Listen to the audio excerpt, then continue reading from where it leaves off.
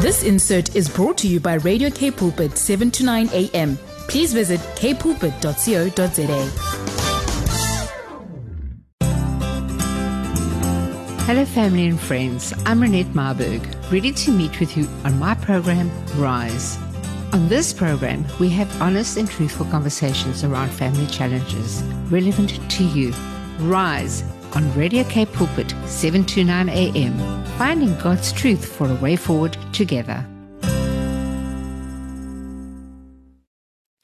Good afternoon, family and friends, and thank you for joining me this afternoon on my program called Rise. And we are a program, this is where we give you hope, guidance, wisdom, and knowledge.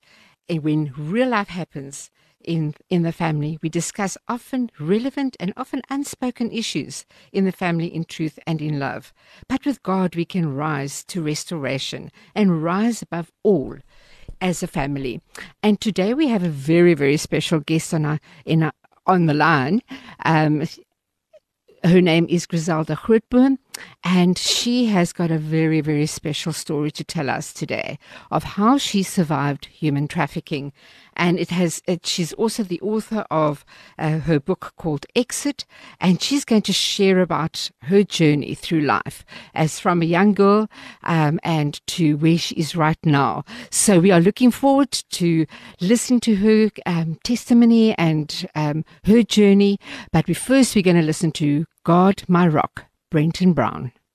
Wow, in God we can trust. What a beautiful song to start my program with. And I just want to welcome you, and I just pray that as we are going through very, very tough times at the moment, that God is just coming into your families, and that He's just giving you protection, provision, and hope in everything that is happening around us. We just need to stay focused on Him. Today we have a very, very special guest that might just encourage you in knowing what to trust for, and how the Lord can really navigate your life in very difficult circumstances. And she is Grizelda Grootboom. She's a survivor of human trafficking, and she's had an incredibly hard life, and but a great testimony of God's greatness. When He's got a purpose and a plan for you, He knows how to get you to the point where you can be with Him. And she's written an incredible book called Exit. So we're going to have her, we've got her on the line now with us. So I just want to welcome you, Grizelda. Thank you so much for your time. I know you're personally going through a very tough time now. We just want to give our heartfelt condolences to you and your family in this time, and our hearts and our prayers are with you while you are mourning your mom's loss. But thank you for your time and giving your time to us today, Grizelda. Thank you so much. Thank you. Thank you so much for welcome. What a blessing to be amongst saints in the time of mourning, because it's the most difficult time for the whole nation and the world in mourning. And, thank you so much. What a pleasure. Thank you so much, Grizelda. Okay, I'm going to just get into the starting blocks with your journey that you've had from a young girl, and the difficult time that you had. And I had the privilege of hearing your testimony, so that is why I felt I really would love to have you on my program, because it was so encouraging of everything that you endured and everything that you survived, and your mindset, and today that you are standing before many and just encouraging them to feel tapped into life, and that God's got such a beautiful plan for each and one of us. So I just would like you just to share with us, what was the start? What started changing as a child in your life? What started changing was my environment moving sort of around due to government, apartheid. I grew up with my grandmother and my grandfather and my father, and those siblings are all siblings that has been going through apartheid, moving around.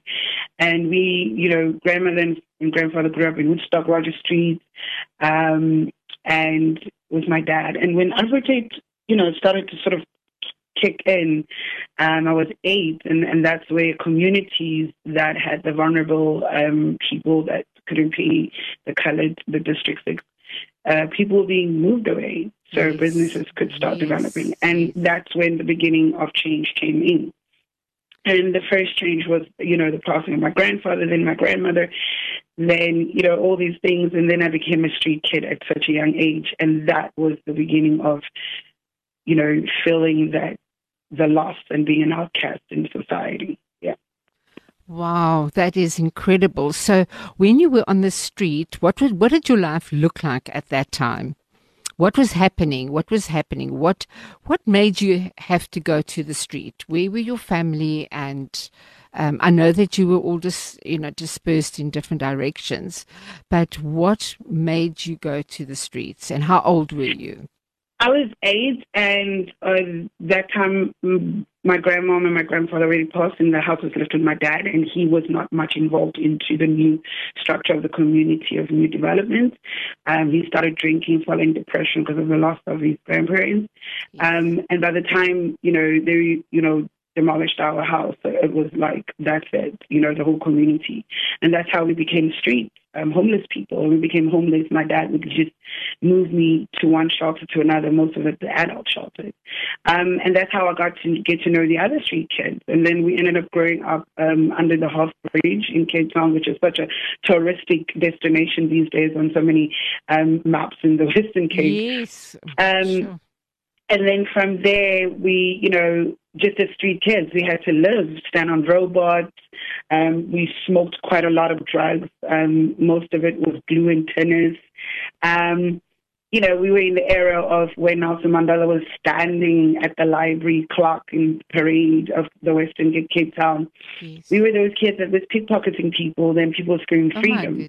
And for us, it was like, yeah, right, there's no freedom because we grew up on the streets. And by this, I'm 9, I'm 8, I'm 11. We were very accommodated by a shelter called Onsbeck Shelter that was right opposite the Cape Town police station, next to the Cape Town District 6 Museum.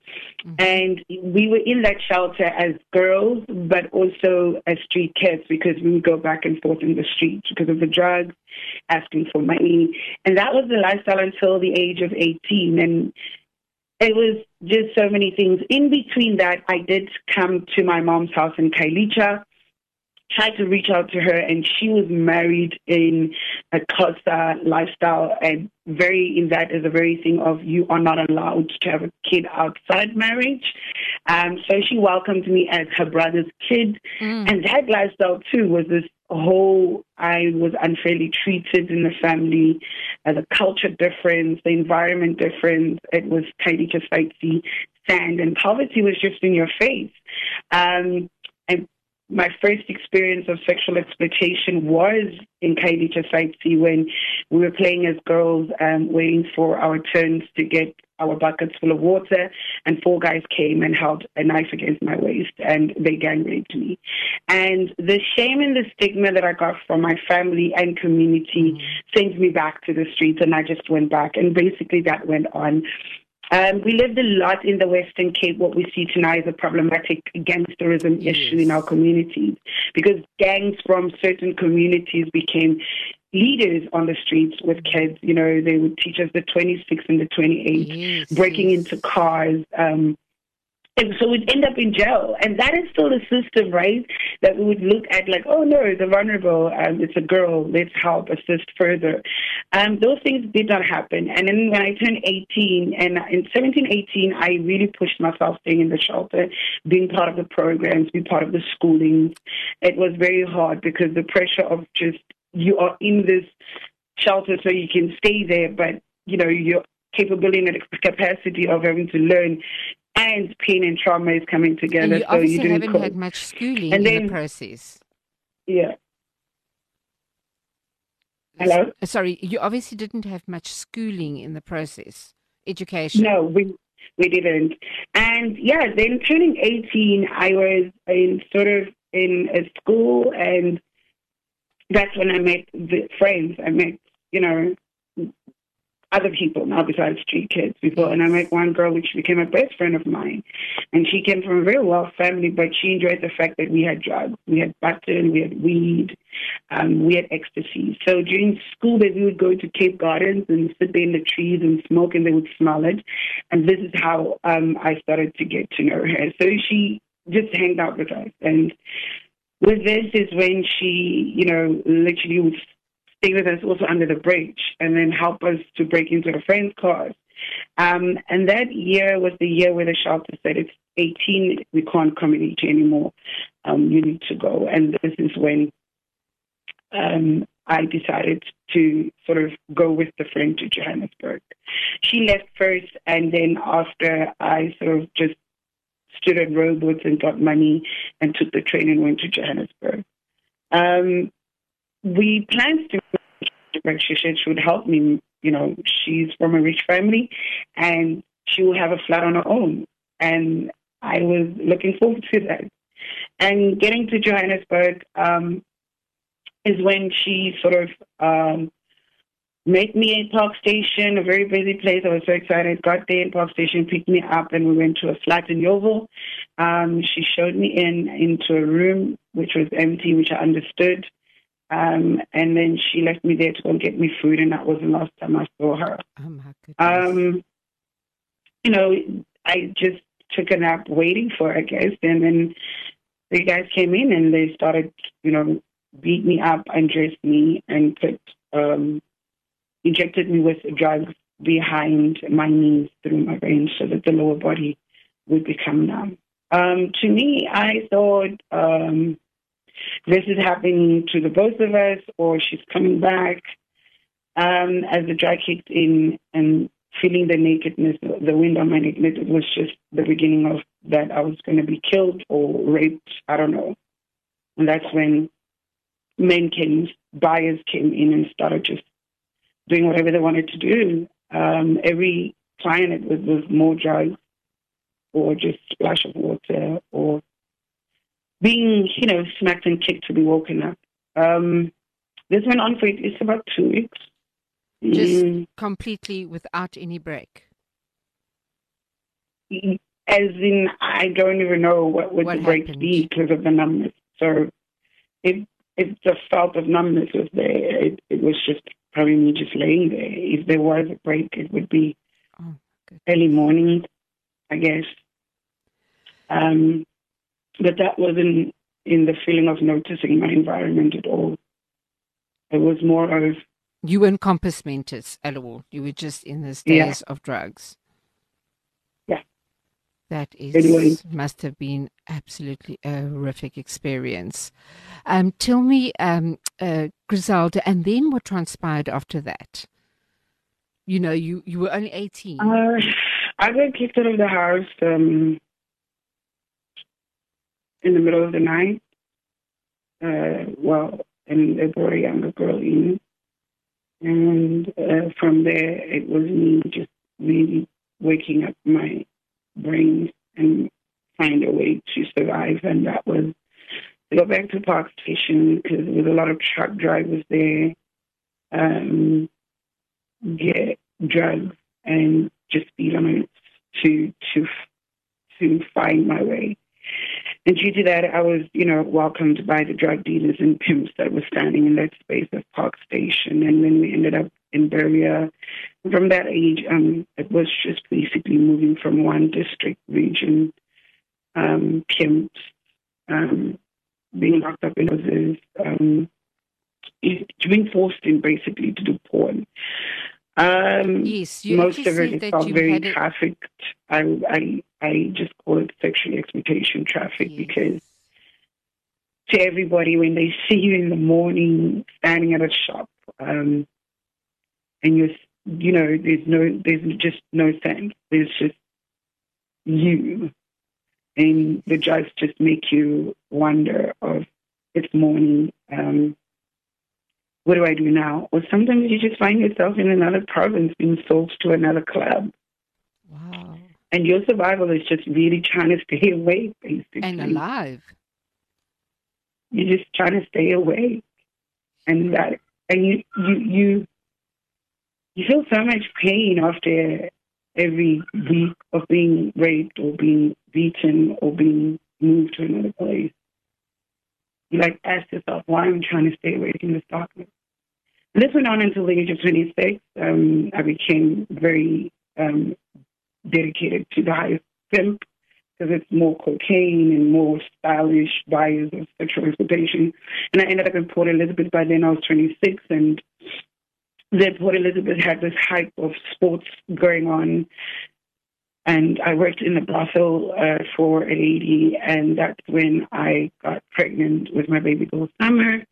I worked there for a year. It was very corrupted. Sometimes the brothel would get raided because they look for drugs, they find drugs. They'd also find the Battle of Moon that divers would steal. All of that used to happen just weekly basis. Yes. And in that, I got pregnant. And I only found out 3 months working every day from 7 till the next morning. And the madam just let me be pregnant until 6 months because clients were very comfortable with that. Yes. And then in 6 months is where she did in-house abortion and she removed Summer. And when she asked me to get back to work, 3 hours, I said no because I'm done. I literally grabbed out the soul out of me, and there's no physical act that I can do. You just grabbed me and my child fell out of me. So. And in resistance of that, of course, in the brothel, I got beaten up and driven back to Johannesburg, and that's how I started the beginning of exit in this human trafficking, sexual exploitation. Oh my goodness. I would love to, on that note, I just want us to get to listen to Move, Keep Walking. I think it's very apt now to listen to that song by Toby Mac. The fact that you actually made a move in this time. So we continue chatting about that, and then we can go into the book that you wrote coming out of this experience. Thank you, Grizelda. Thank you for your incredible transparency and honesty and bravery and just sharing those intimate scenarios. We just want to thank you for that and bless you, and may this song just encourage those out there that have gone through similar pains. Let us just listen to Move, Keep Walking by Toby Mac. We'll join you afterwards, Grizelda. Thank you. Welcome back, and let's pray that you are sticking to the rules of COVID. I just want to mention to you that we have somebody very special on my program called Rise on 7 to 9 a.m. I just want to welcome you, Grizelda. Thank you. You are such a brave young lady that has just gone through so much, but you are such an inspiration and such an encouragement to walking out of a very, very difficult situation. You were just sharing before the break of where you came to a point where you just said, I am done. What was the turnaround on that? So I just want you to know that we really want to just find out what was the final point that you were going to exit from this situation.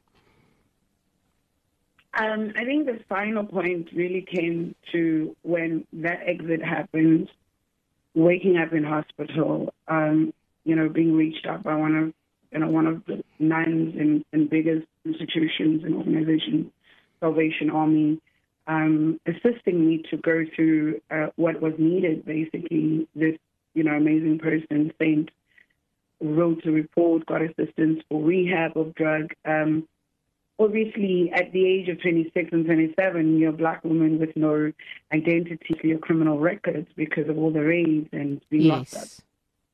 Getting assistance from the system of South Africa for rehab, healthcare with such a record is very difficult. So with her just pushing that, and I ended up staying at a shelter, which we call Home of Hope, and that shelter was a shelter for little babies that are being thrown away but still alive, from women that are being sexually exploited in the business of prostitution. And having to work there was the awakening, that humanity awakening of I am not high and I'm holding a baby and I'm feeding it and it's finding comfort. But it was still hard. The pimps have labeled me. They knew how to get hold of me. So I ended up back there, and that was the second phase of just really getting out of the environment of Johannesburg and end up coming through here. I did start really trying to go through the churches as a survival, not really believing in God, but churches had its role of me being part of their programs, soup kitchens. Some of it was ministry. And through that is where I met a drug pimp in one of the churches, which was the pastor. And that's how the drug trafficking to Cape Town happened. And that's when I ran back to my mom's place and stayed here, gave her the money. And that's when I worked on my health. And working on my health, I had to go to clinics and having to deal with having to put your health out there and get it tested. And that's where I tested God in it, because it was extremely difficult. My body collapsed from lower body. Yes. Everything you could think about, boils and all that. And when I took the first step of being part of my healing, not just waiting for people to bring that healing, but being part of my healing, start working with organizations like A21, Me Cut, that was Anna Boko. They had this amazing project of shooting a movie of human trafficking. Yes, I saw that. In the province of the Western Cape with all stakeholders. That was the first, that I would call in the Bible of the prostitute women that was almost done to death, because I was in this amazing Government's Town Gala dinner with these organizations, government people, and I was as a survivor of how did I feel about shooting a movie of being trafficked. And nobody knew. And that was the amazing courage and power I felt. And you took your power back. I met a lot of individuals. And that was the beginning of writing the book Exit Through Embrace Dignity, the founder of Nozizwe Routledge.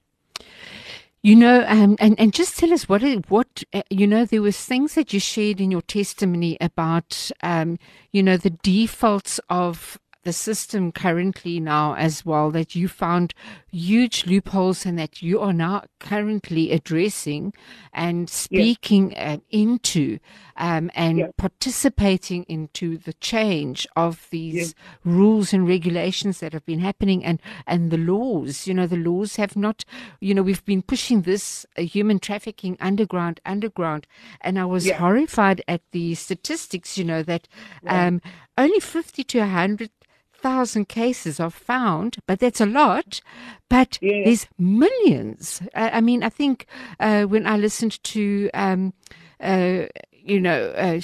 Charlene's statistics, Charlene Lowe from Zion Foundation, that it's over 24 million people that are being enslaved in human trafficking, and it's different kinds. It's pedophilia, it's organ, it's sex, it is labor. In South Africa, the regional powerhouse with the GDP is, at least about 159 billion, 4 times greater than South African labor. And we are on the watch list, basically, when it comes to the UNODC with our statistics.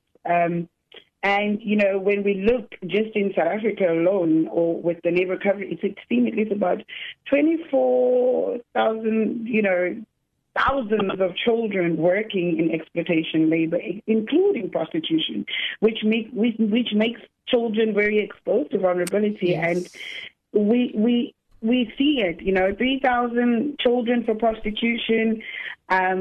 The vulnerable are women and girls in this. And I'm wondering, when we speak as a South African, I'm part of that discussion right now when it's the NPS, when we speak about women and girls and gender-based violence, how much do we include the prevention side for them against human trafficking? And when I look at the NSP, the National Strategic Plan, there was nothing much of that heaviness of awareness and campaign in our vulnerable communities. And survivor-led, we only get invited to say this is what we're saying by lip services launch conferences, but we are not put in the middle of action. The implementation of these organizations. And we as survivors see that we know the core and the ground of the manipulation, and that's why we call it as survivors organized crime, because there's so many layers of how women and girls are getting through the borders, going through communities, getting through households, ending up in porn sites, and missing. So it is an organized crime. There's just this thing that you feel as a survivor. I feel like not all of government's political departments are putting a hand in it, and it's some elephant in the room that they keep on lip servicing on and acting like they are doing what they're supposed to do. But we're not seeing the prevention and awareness and campaign very strong, and implementation of justice around it. And there are obviously not enough homes. Nobody is, because there is nowhere to go. Right. And there's not enough people involved. Safe houses. We the amazing frontline organizations that we know that has been pushing on, the assistance for safe houses, the assistance of how, and that's where we're waiting for the minister herself. She has mentioned so many times there are spaces in places with Tutuzela houses coming together and having to find land for these safe houses. And that lip service statement was just done, I think, last of last year, and you're still waiting for that in this province, which is the Western Cape and further stuff. So when we see as survivors of, do we see this working out of what they call it? It is the human trafficking, cause and recommendation policy. We don't see that. I don't see that. As a survivor myself, having to do my campaigns in schools and having to do awareness on platforms is so important, because when I go out there, like my last campaign was in Kimberley, being assistant of the mining company, the schools I went to, out of all of those schools, which was 12 schools, and I don't know, grade 7 to grade 12, we got at least about, you could say 20 kids out of each school that needed assistance, that almost ended up in it and also in it, of human trafficking or sexual exploitation or prostitution. And it was so hard for us to find DSD, so hard to find the task teams of human trafficking, the intelligence, all of that. And you just tell the kids, listen, this is what I can give you as a survivor. Prevention, be careful, do not be on social media, do not take drinks from strangers. Be careful of the individual in the community that doesn't have anything and suddenly there's a friend with a nice car in it. Just pushing raids in broken buildings. And that's what needs to happen on a daily basis, because on a daily basis, children get trafficked. Yes. So I would like you to just expand on that straight after this. We're going to listen to It's Time for the Reign of God by Brian Dirksen and Brenda Jans. But I would like you to continue just that, a little bit of advice and, how we can navigate ourselves in this time. And obviously with COVID delaying a lot of action and things happening, but we still have to be very much aware. But I would like us just to continue with that conversation straight after this, Grizelda. Thank you so much. Thank you. Good afternoon, family and friends, and welcome. We've got such an encouraging message here today with Grizelda. She is just an incredible, powerful young lady that has survived and endured so much. And I just want to say thank you again, Grizelda, for your input. But I don't want to waste any further time. I just want to ask you, there's obviously, not enough safe houses, and we also don't really know much what to do and how to expect, what we need to look out for as parents and as people, as the public. So if you can just give us a little bit of a background on what we need to be aware of. You were sharing beforehand. If you can just give us a little bit of a background on that, as well as, the way forward. How can us as the public, and how do we engage with you as well, and all these kind of organizations, just to really come and partner with you in activity, or how can we, be part of this change? Thank you so much. I'm sorry I didn't hear the first part of your question, but the second part of the question I did hear are, community, churches, for me as a survivor, I think I felt the most comfort and healing skill development through a lot of religious churches and not really just one church, but just individuals from churches coming together and developing this safe space for survivors. And this year I am trying to really, really work hard and looking for partners on this survivor-led conference I'm trying to have. And we're hoping to call it, a week, International Week with Modern Day Slavery, led by me, of course, and hosted by me. Yes. And we're working on it, and we are looking for quite a lot of assistance and funders to make this work. We're praying and having faith it will work. But advise, I would say, to individuals and communities that would like to be involved. Firstly, be involved in an NGO in your community. Find out what this NGO is doing, if it's related to human trafficking awareness. Get the human trafficking toll-free line on your fridge from A21 website. Look up the bills, the petitions that we as survivors or organizations are putting out there also. Yes. I would really suggest parents really more of being involved, educating their daughters around these things. I think we met at a beautiful event lunch that was hosted by Zion Foundation. Yes. And it was amazing to meet young people there with their parents, and for them to meet a testament. And young people look up to women ourselves and see us in spaces of the United Nations or on TV. And that is an important awareness for the ear of young people. So I would say parents and women and young girls, go to these events if you see them on your friend's timeline. Parents, please be involved in your child's social life in their phones. If you see your kid is just constantly on the phone, the whole week, work it out, be involved, be the parent, be that, parent that goes, I would like to have your phone because there's something I need to check. Young people, please, the minute you discuss with somebody every time on your phone and that person is never offline, we have a problem. I mean, in everyday life of humanity in South Africa during COVID right now is trying to live and survive and take care of each other, more than being on social media. So stuff like that. Also, just us really coming together and collaborating and finding ways to make more creative ways, ideas.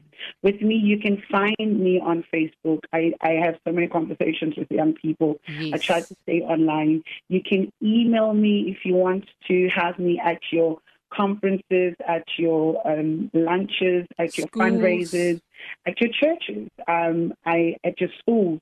I am all for being out there. And I mean, God has blessed me with this life. And I think that's one covenant I have with God when He healed me. And I said, Lord, use me wherever you need me. And that's my contract and commitment to what I need to do with awareness.